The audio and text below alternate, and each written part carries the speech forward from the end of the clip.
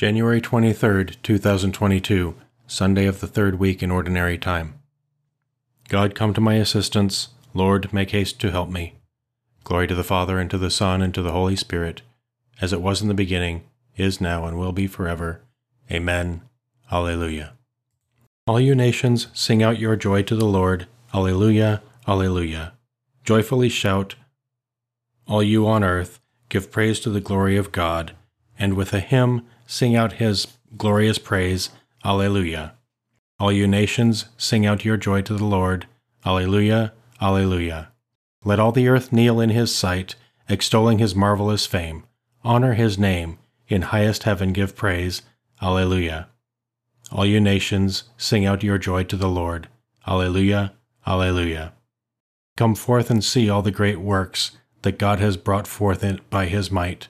Fall on your knees before his glorious throne. Alleluia. All you nations, sing out your joy to the Lord. Alleluia, alleluia. Glory and thanks be to the Father, honor and praise to the Son, and to the Spirit, source of life and love.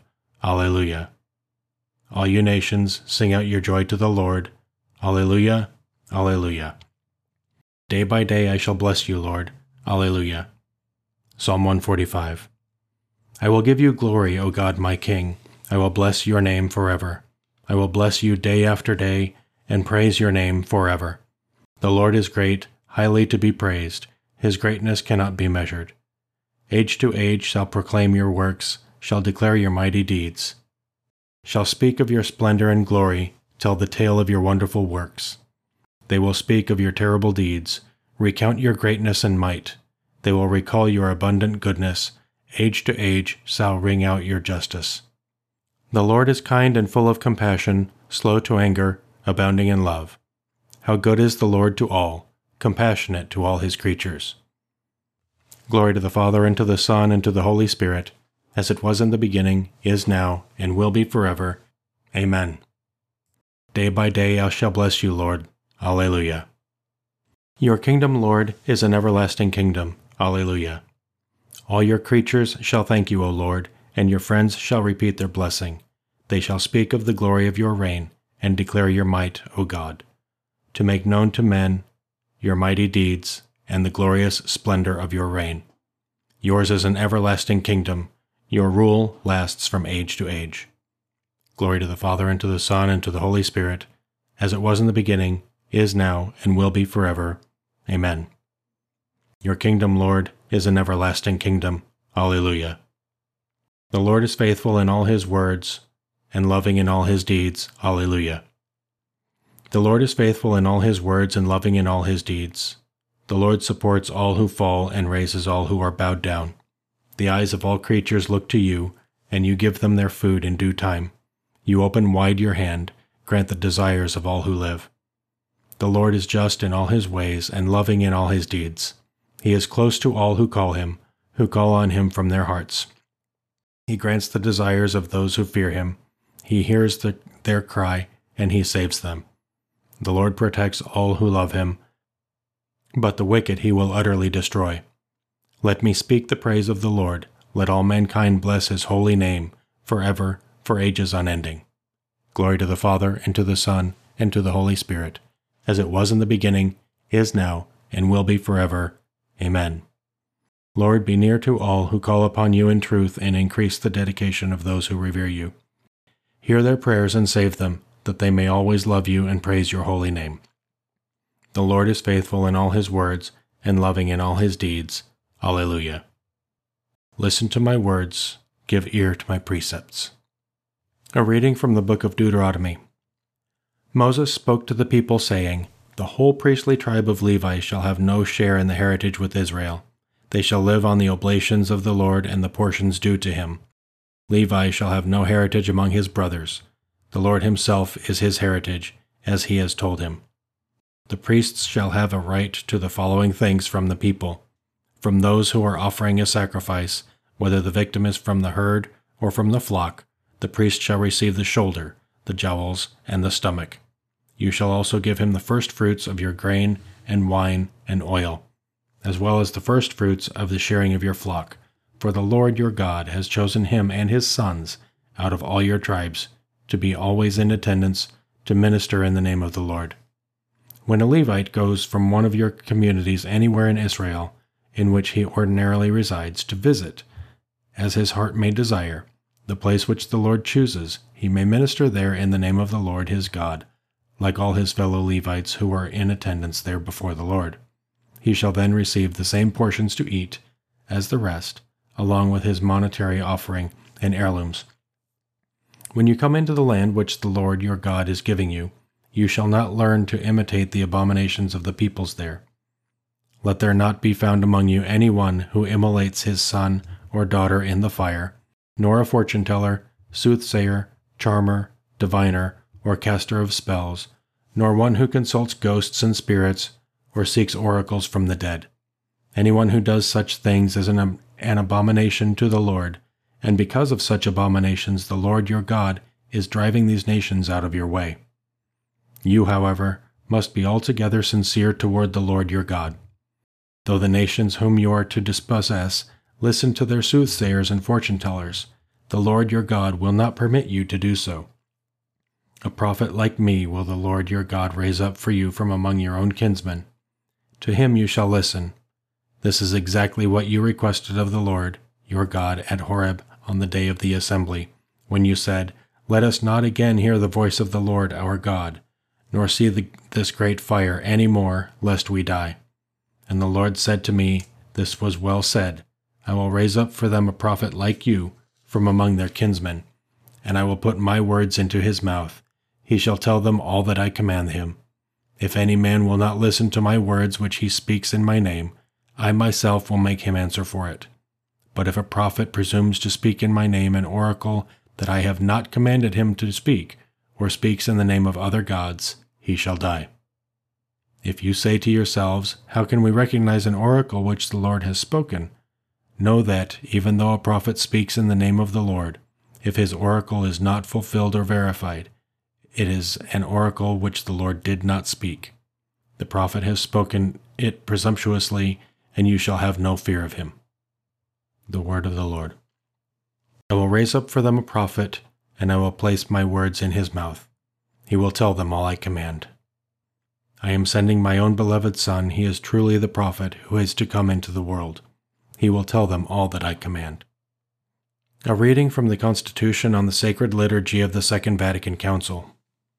Christ is always present to his Church, especially in the actions of the liturgy. He is present in the sacrifice of the Mass, in the person of the minister. It is the same Christ who formerly offered himself on the cross that now offers by the ministry of priests, and most of all under the Eucharistic species. He is present in the sacraments by his power, in such a way that when someone baptizes, Christ himself baptizes. He is present in his word, for it is he himself who speaks when the Holy Scriptures are read in the Church. Finally, he is present when the Church prays and sings, for he himself promised, "Where 2 or 3 are gathered in my name, I am there in their midst." Indeed, in this great work which gives perfect glory to God and brings holiness to men, Christ is always joining in partnership with himself his beloved bride, the Church, which calls upon its Lord and through him gives worship to the Eternal Father. It is therefore right to see the liturgy as an exercise of the priestly office of Jesus Christ, in which through signs addressed to the senses man's sanctifications is signified, and, in a way proper to each of these signs, made effective, and in which public worship is celebrated in its fullness by the mystical body of Jesus Christ, that is, by the head and by his members. Accordingly, every liturgical celebration, as an activity of Christ the priest and of his body, which is the Church, is a sacred action of a preeminent kind. No other action of the Church equals its title to power or its degree of effectiveness. In the liturgy on earth we are given a foretaste and share in the liturgy of heaven, celebrated in the holy city of Jerusalem, the goal of our pilgrimage, where Christ is seated at the right hand of God as minister of the sanctuary and of the true tabernacle. With the whole company of heaven, we sing a hymn of praise to the Lord.